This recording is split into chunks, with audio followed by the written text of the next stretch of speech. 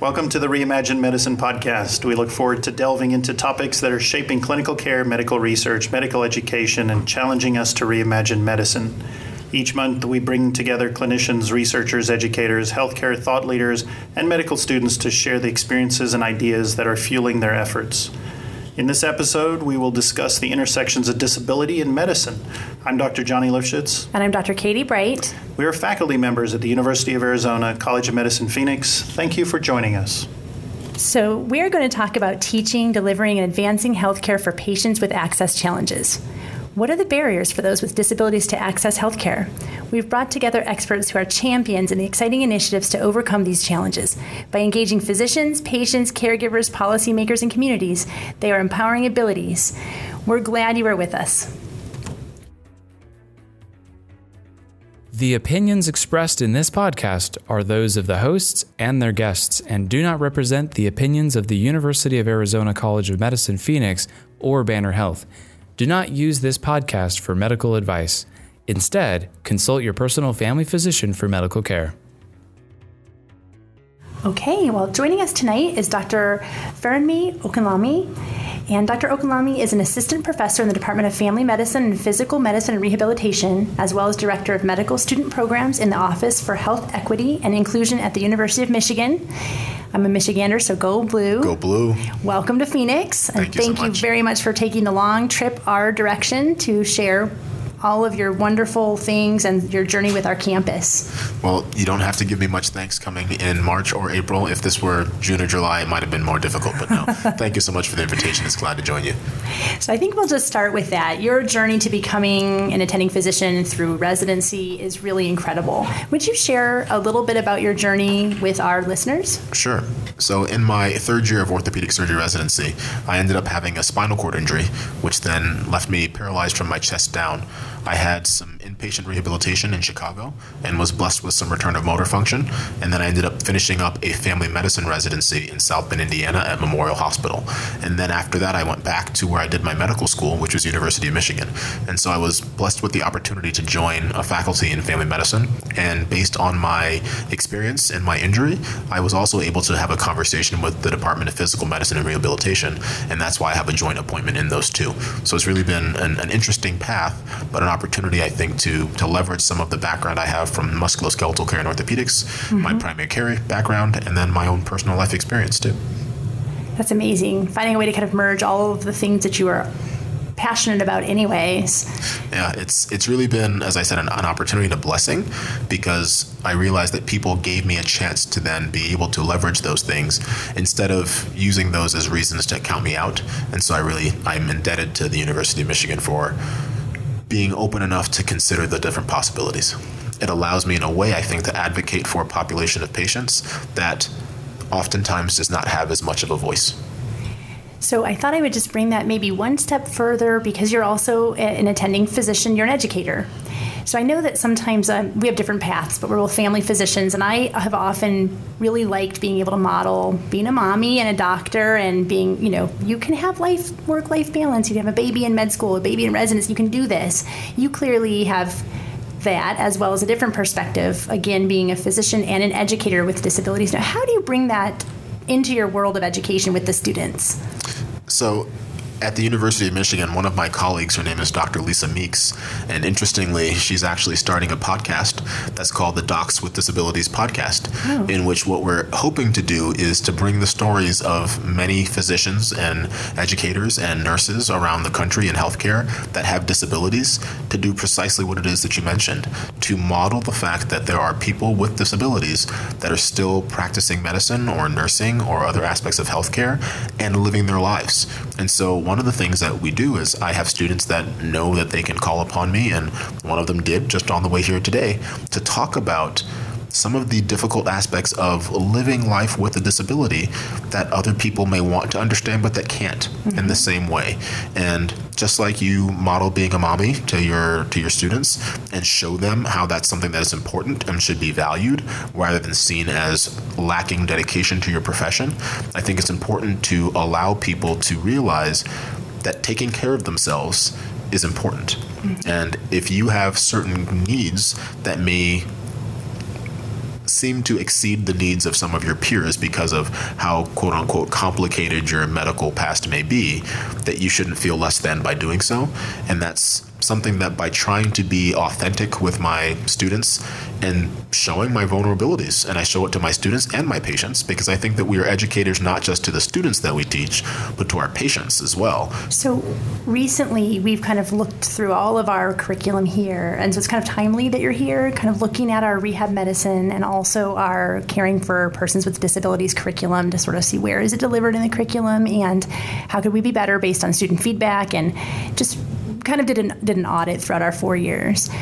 Do you have any pearls or tips for the best way to deliver curriculum on caring for persons with disabilities to students? So that is a $1 million question. And one of the things that I say is that I'm not the first or the best or the only, and especially at the University of Michigan, we are blessed with a wonderful group of physicians in family medicine and in physical medicine and rehabilitation that have been doing this work before me. And for example, there's another researcher in our department, her name is Dr. Michelle Mead, who just the other day we were talking about trying to effectively teach people how to transfer individuals within a clinic visit to then get on or off the examination table.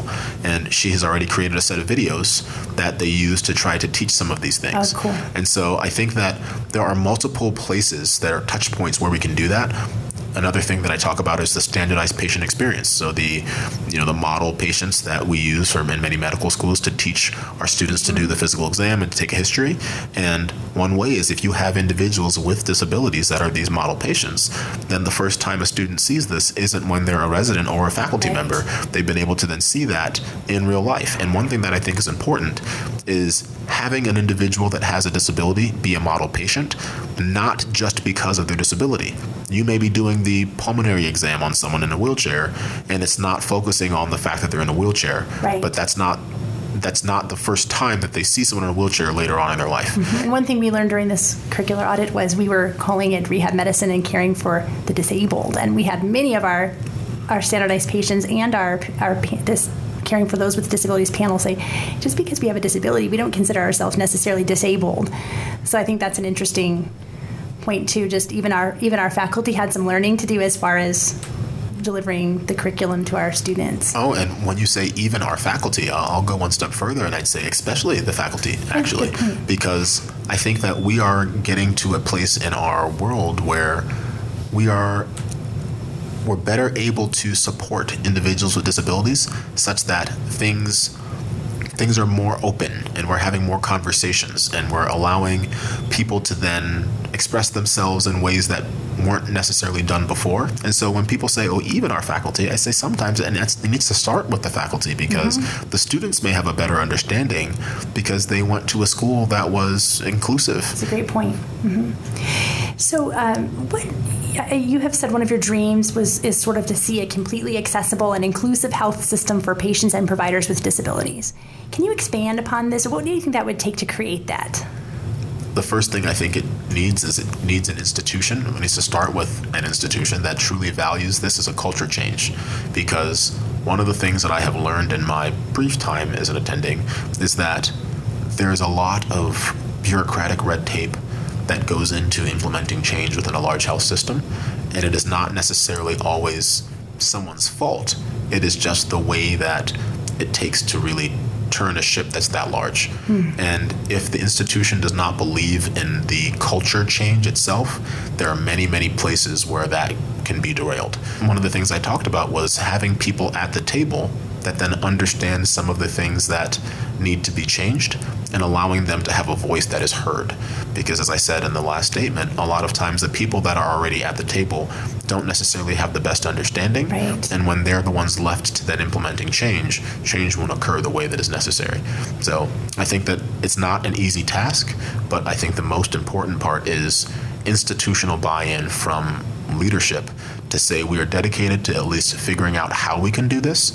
Then when you get that, you can start to tackle the individual questions of the how.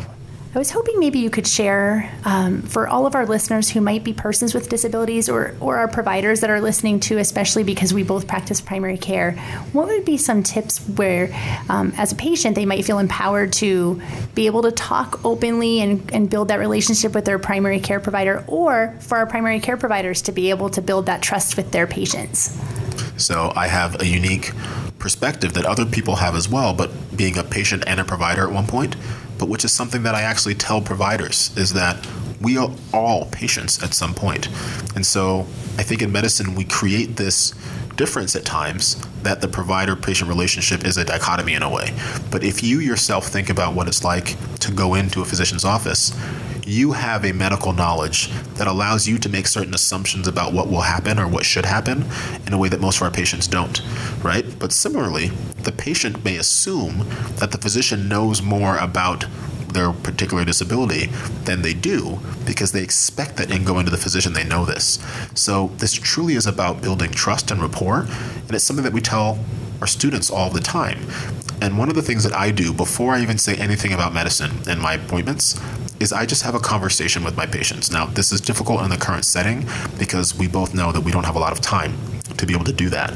But my thing is I run a little bit late, and I know it, because I give that opportunity for my patients to be able to ask what may sound like a silly or embarrassing question. I make sure that I leave space for them to feel as though that that's something that's allowed, as opposed to that they're being a burden to me. And I learn a lot more when the patient feels like they're not keeping me over time by asking a question. And I'm also very open about the fact that I don't have all the answers right away. And so I think that when you are open about what you do know and what you don't know on both sides, patient and provider, that allows you to build a level of trust that as a primary care provider, it might not be at that first encounter that we get to the bottom of it, but the second and third and fourth encounter that we have, we've gotten to a point where we've given that opportunity. It's wonderful, creating that open relationship early. One more question. You're striving to disabuse disability, and I know that's something you mentioned in your discussion and in many of your talks. Can you expand upon that a little bit? Yeah, so I have a trademark actually now called Disabusing Disability to demonstrate that disability does not mean inability.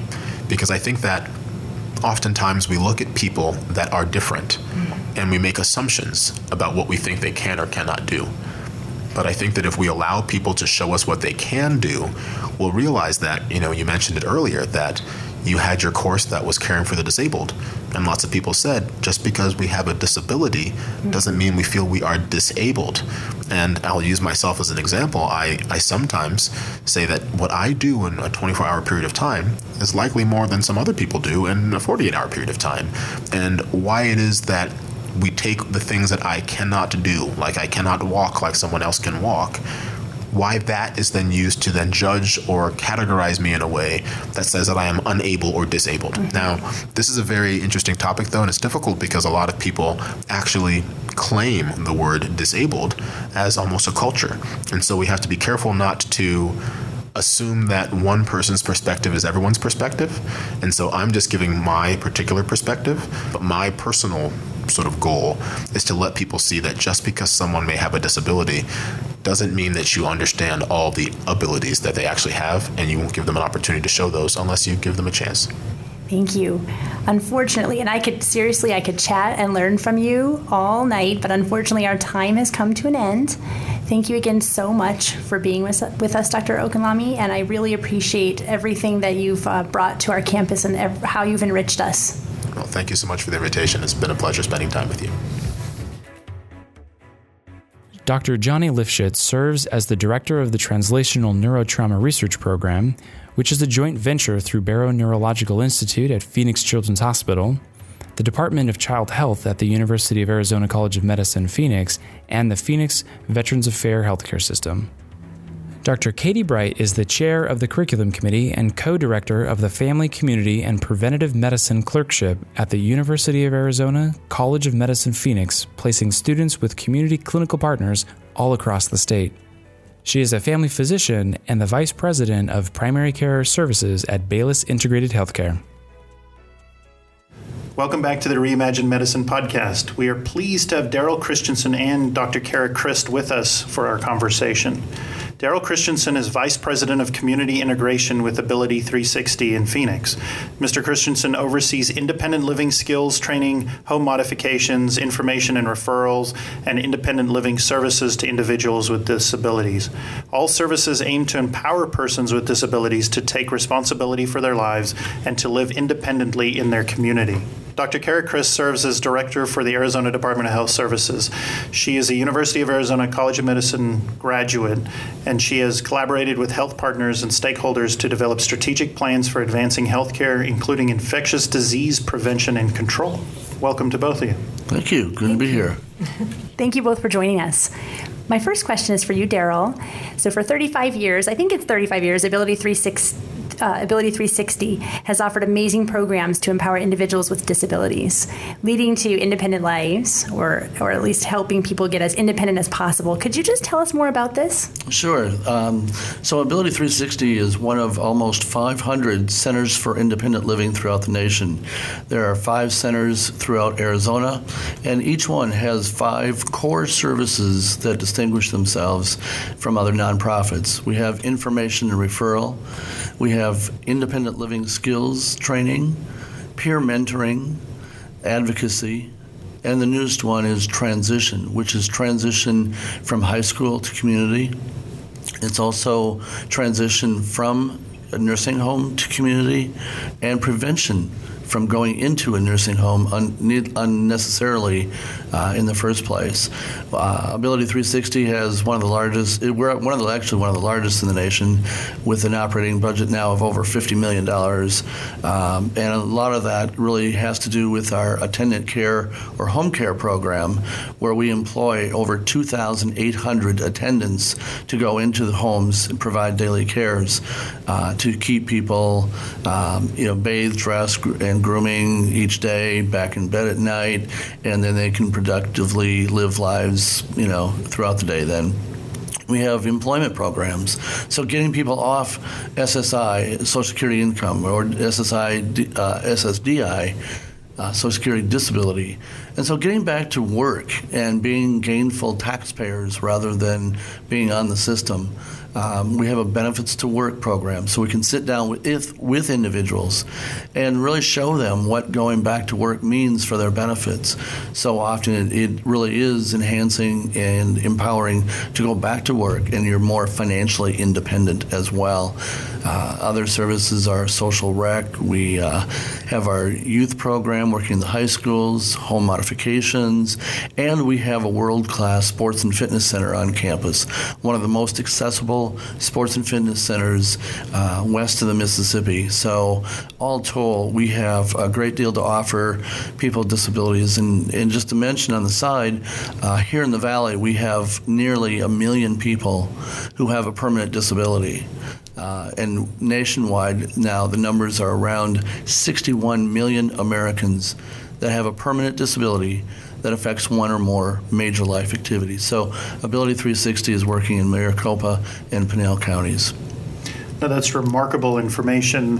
One of the activities that I engage in, because my field of expertise is in neurotrauma, is working as the current chair of the Governor's Council for Spinal Cord and Head Injury.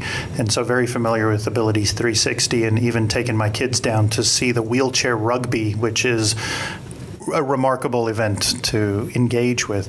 And so that level of bringing up the idea that disability is just other opportunities for others is really important. What opportunities are there for medical students, and this could either be active medical students or those that aspire to be medical students, to engage with Ability 360? I think, yes, good question. I think we can definitely grow on that area, bring in folks to volunteer at different activities. The last couple of years, we have hosted the National Quad Rugby Tournament, but it's not just the real athletes that are maybe the world-class athletes and such, but it's folks that have a new disability coming out of rehab, going back into the community and really getting plugged into the disability community and have that pride of having a disability. And, life may have changed with perhaps, like you say, a traumatic brain injury or spinal cord injury, whatever it might be. Life has changed for not only that individual, but also for their family, but it hasn't stopped. It's not over. It's just a new way of doing life. And we say also that acquiring or having a disability is an equal opportunity club. Anybody can join it any time. And to point out, too, that over half of our staff and governing board of directors are, in fact, folks with disabilities. So we're not just talking the talk, we're rolling the roll. Well said. So I actually have two questions. One, just a quick follow-up. So I'm familiar with Ability 360, but definitely not with all of those amazing wraparound services. So that was very educational for me. So for our listeners, what's the access to those services like as far as coverage and how they would access those services? Right. So Ability 360, for the most part, provides services at no cost to individuals. So going to ability360.org, we're located at 50th Street in Washington in Phoenix. Thank you for sharing that with us. A follow-up question, and you explained some of it as sort of lack of knowledge about accessibility, but what do you think are some of the other barriers preventing persons with disabilities for accessing the things they might need to lead more independent lives? Good question. I think there's three main areas of life that need to be addressed when looking at integrated life in the community. One is employment.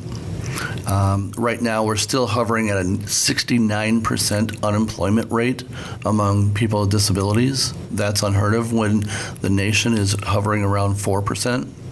And minorities are in the 13 to 15% unemployment rate. Secondly, I would say that housing, affordable, accessible housing is a crisis in this nation. It is an absolute crisis where we have waiting lists where no applications are being accepted, when you have waiting lists of between 1 and 4 years long if you get on the if you get an application in. And the third one would be transportation. So I think addressing those three areas, employment, housing, transportation, that can really take on a great deal of a lot of the issues. And really, I think another very important point for listeners to understand is that words reflect attitude. And the terms that we use to refer to folks with disabilities is so critically important. And that's where folks in training need to understand that you use person-first language. You're talking to the person. You're not talking to a diagnosis. And you're not talking to the family member. You need to talk to the individual. Because I've seen times where a physician might talk to a family member as if that patient or person with a disability is invisible. And the feeling that you have where you're being talked about and you're in the room and you're being talked about as if you're not there, that's just a feeling that doesn't go away quickly. Yeah. So now you said that very eloquently. That's exactly the type of mindset that I hear being spoken about at the College of Medicine Phoenix in terms of cultural competency. And it's not just physical disability, it's the whole range of age, sex, gender, race, socioeconomic class to be able to use the right language, welcome and include individuals. In closing, do you have a nugget or a thought about what the one lesson you would want our medical students to take with them in order to be able to, keep perseverating on while they're talking with these individuals? I think the key thing really is, Johnny, that you look at the person first. Yeah. That, you may be a world-renowned physician in the field, top of your game, and I've met a couple of these people, but their bedside manner is so horrific that I tell you, if you gave them a personality test, there would be no personality there because they just don't have the bedside manner. They may have the world-class renowned resume, but unless you look at the person and talk to them as a person first, the rest of your knowledge goes to waste. Yeah, Katie, I think we can chalk that up to one of our knowledge nuggets. I agree. And Daryl, thank you so much for sharing all of your wisdom with us tonight. And I think there was a lot in there, but especially for our training providers and our practicing providers to just incorporate into their practice. And I just really thank you for sharing with us. Well, thanks for having me, both of you. Appreciate it. Thank you. So, Dr. Christ, I wanted to just sort of turn the conversation your direction. Many physicians have overcome barriers in their lifetime, in their careers. I was wondering if you could share a little bit about your special journey and your story and kind of what motivated you to sort of push through some of your challenges. Well, thanks, Katie. And Katie and I have known each other since medical school, so we were in the same class and then did residency at Good Sam together. Well, used to be Good Sam. Yes. So I went to medical school. I had full intentions of becoming a public health practitioner, but fell in love with delivering babies, and so decided to apply for a residency in obstetrics and gynecology. Was accepted to my first choice and just loved it. But about halfway through my first year, I started not to be able to lift my arms. And I wasn't able to raise my shoulders up. I wasn't able to use my hands. Tended to be worse after long calls and surgery and times of not movement. And ultimately found out through testing and stuff that I was diagnosed with rheumatoid arthritis. The prognosis based on the lab results that I got was that I would have some major deformity or disability within 5 to 10 years. I was unable, I would get home after shift and was unable to hold my 9-month-old at that time and really had to make a difficult decision. Do I continue with what I'm doing because the lifestyle was just not conducive to ultimately the disease I had been diagnosed with? Or because of the love, do I continue it and just see where I could get? Luckily, I had some phenomenal mentors and some great friends, both at the College of Medicine and working at the Arizona Department of Health Services prior to medical school, and was able to identify that there was a medical position open. So kind of felt that led me back to where I belonged. I got to deliver babies and be with moms and families, but ultimately ended back up where my calling had been for almost my whole life. It's a really interesting path because I still get to talk medicine. I still get to do healthcare issues, but instead of meeting people on a one-to-one basis, the entire state is my patient. And so you see things from a different perspective. And so that's been a very interesting and challenging role as you're looking at how do you treat the entire state of Arizona, but how do you ensure that the needs of vulnerable populations are being met as you're looking at what the health impacts are, as you're making plans for emergency response and preparedness, as you're looking at where are you going to put the limited public health resources that the state has into best serving the needs of Arizonans. Just to dive back into your own journey a little bit, did you attempt to push through and request specific accommodations? And can you describe one or two of those accommodations that either tried and failed or tried and succeeded despite your calling to go back to DHS? Absolutely. So, I initially did try to push through. So I had some phenomenal healthcare providers that were able to help me get back to where I could recover and come back to the hospital. Ultimately, it even with working with programs and that it proved to be too much. It would take a month and I'd be back to where I'd get home after a long drive and my husband would have to lift me out of the car and carry me into the house. And so as much as I tried, I'm sure, and a lot of medical students or residents would think this, right? Is it, not having succeeded and coming out of a residency board certified and being able to practice, as much as physically I was unable to do that, emotionally, I really did want to be able to do that. But it's not what I needed. It's not what my family needed. And so despite everyone trying to assist and help, it wasn't what I was able to do, unfortunately. Thanks for sharing that very personal piece of your journey. Oh, yeah. I'm going to totally shift gears for a second. Recently, you were really instrumental in bringing the U.S. Surgeon General to campus, which was awesome. So thank you. This is very exciting for the campus and the students. Can you comment a little bit on how you think Arizona benchmarks kind of against the rest of the country on things like providing care for individuals with disabilities? Yes. So, I think that there are some things that Arizona does very, very well in when you look at compared to the nation. So we have great cancer rates, or are more not cancer rates. I'm going to say we have lower mortality from cancer compared to the rest of the nation. We have lower smoking rates. We are very good on decreasing our smoking rates, and our youth tobacco use rates are very good. When you look at things like access to care, I mean, even if you're just looking at the general population, Arizona does not rank well. And especially then finding physicians to meet the needs for individuals with disabilities or some of those other populations, it's even harder. So most of the state is a primary care shortage provider area.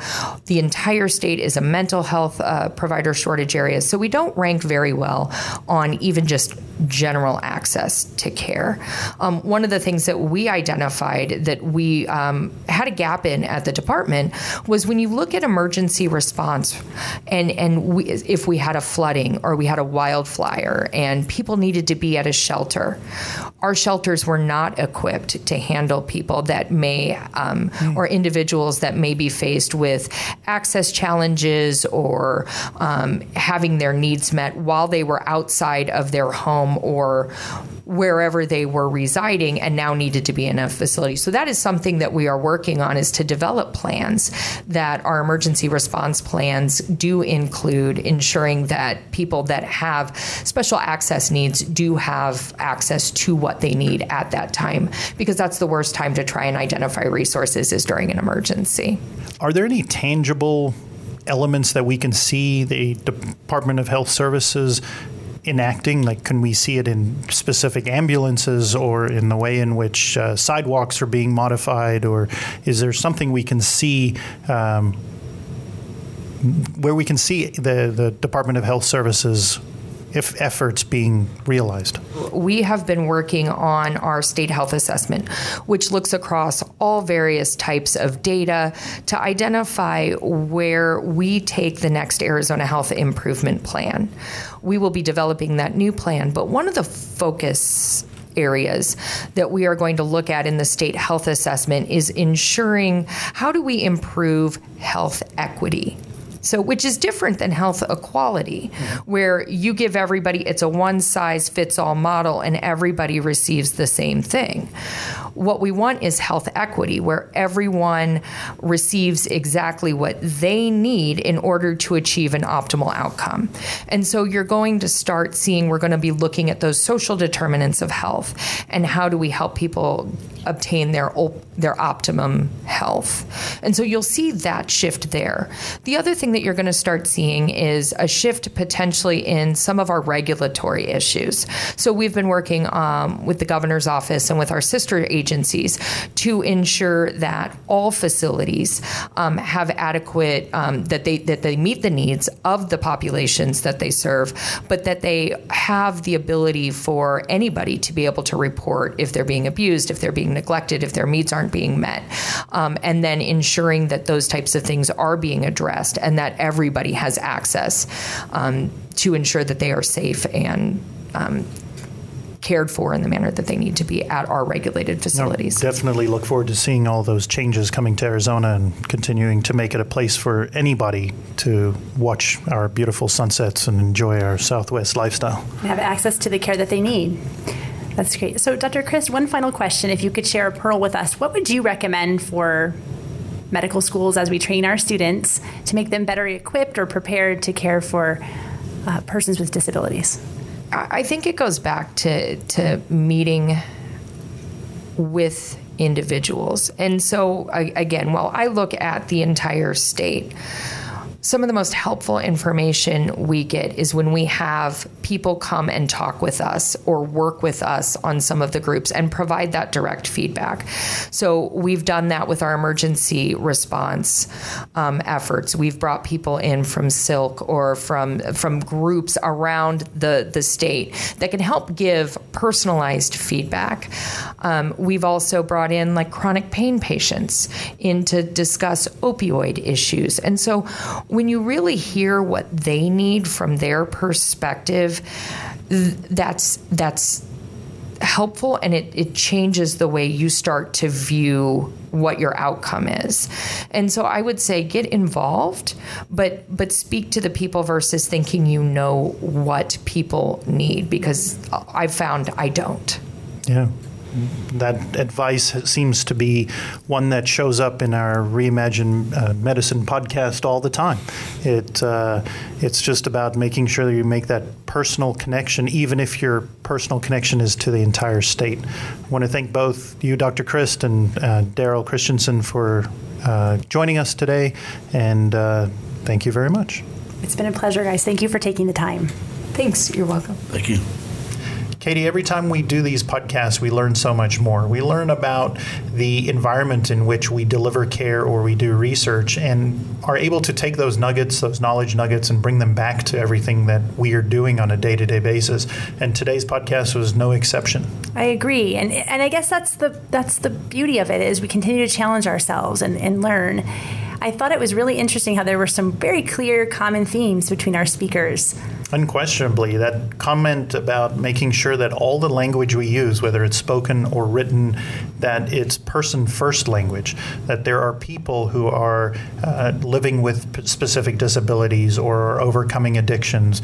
And what I found interesting between our three guests is that we had a physician with a disability, we have patients with disabilities, and we have a whole state with disabilities, and each one is a patient that has an opportunity to improve their life. Absolutely, and I loved how each of our guests sort of explained how they come at that. So when Dr. Chris said the entire state is my patient, that resonated with me.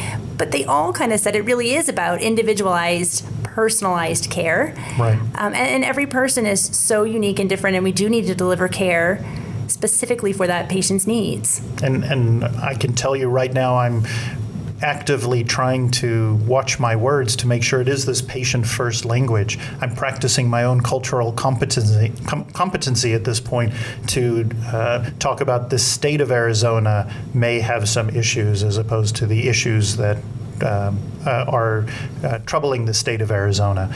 But some of those things that Dr. Chris talked about, where the state of Arizona is going to come out with this new plan and is going to have visible signs of how we're overcoming these disabilities to be able to provide services and access that may be role models in the nation. So one of the things that Dr. Okunlami talked about was disabusing disability, and I really found that fascinating. And I also enjoyed how he managed to sort of let us see the perception from all different angles of thought process. So one of the things he said was that, someone who has a disability does not necessarily consider themselves disabled. And then there is a subset of persons with disabilities who really have a lot of allegiance and feel proud of being part of a group that's labeled disabled. So I think, as we've already alluded to, just really making sure that we are on the same page and taking time to understand how we're addressing our patients and caring for them and what their preferences are is really important. And that resonated with me throughout this entire podcast. Unquestionably, understanding how each patient or each student or each mentee wants to be treated, the so-called platinum rule, treat someone how they want to be treated rather than how we bring a perception to how we think they should be treated. And that idea then allows us to better serve their basic human needs. And the one that Daryl Christensen was talking about was this idea of employment. And employment doesn't necessarily mean a high-paying job. It just means something to feel connected to community, to be able to deliver value and worth into the community. And Dr. Okunlami, when he was talking to the College of Medicine as a whole, he was saying that every person has an opportunity to provide something powerful, unique to the world. We just need to ask them what are their talents and where do they want to put their talents. Right. And one of the other things that Daryl said was for us on the provider side, you're treating a person, not a diagnosis. And I felt like that was an important piece of that too, just remembering that as we educate our students and practice medicine. Yeah, that's an excellent point, that it's the person has their community to support them, but if each physician and healthcare provider has their community of providers that go to help the entire patient, not just diagnosis or symptom at a time. We just need to continue to talk and listen to each other. I really like the way that Dr. Chris said that although she is dealing with Arizona as her patient, she gets some of the best feedback when she goes down to the single person. Yes. And she goes talk to those people about their access or their limited access and how they can overcome it. And that listening tour harkens back to an earlier conversation we had about the VA, where they did the same thing and improved their process.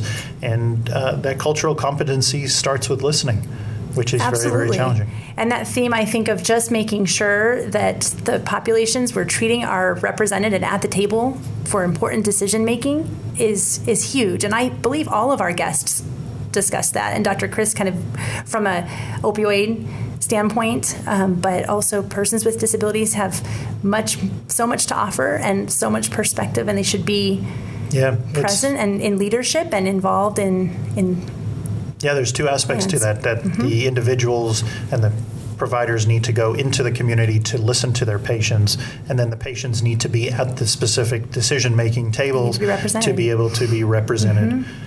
Katie, these discussions, love having them with you, but we could go on, but we're running out of time. Yep. And that is our time for today. So Lifshitz out like a well-functioning GI system. Bright out like a good night's sleep. The Reimagine Medicine podcast is brought to you by the University of Arizona College of Medicine, Phoenix. Join us again as we highlight aspects of clinical care, education, and research in an ongoing endeavor to reimagine medicine. Our podcast team is Dr. Katie Bright, Dr. Johnny Lifshitz, Beth Smith, and the media production team at the UA College of Medicine, Phoenix. Our theme song, Dungeon of Return Days, was written and recorded by Midair Machine. The song is accessible on freemusicarchive.org and used under the CC BY SA 4.0 license.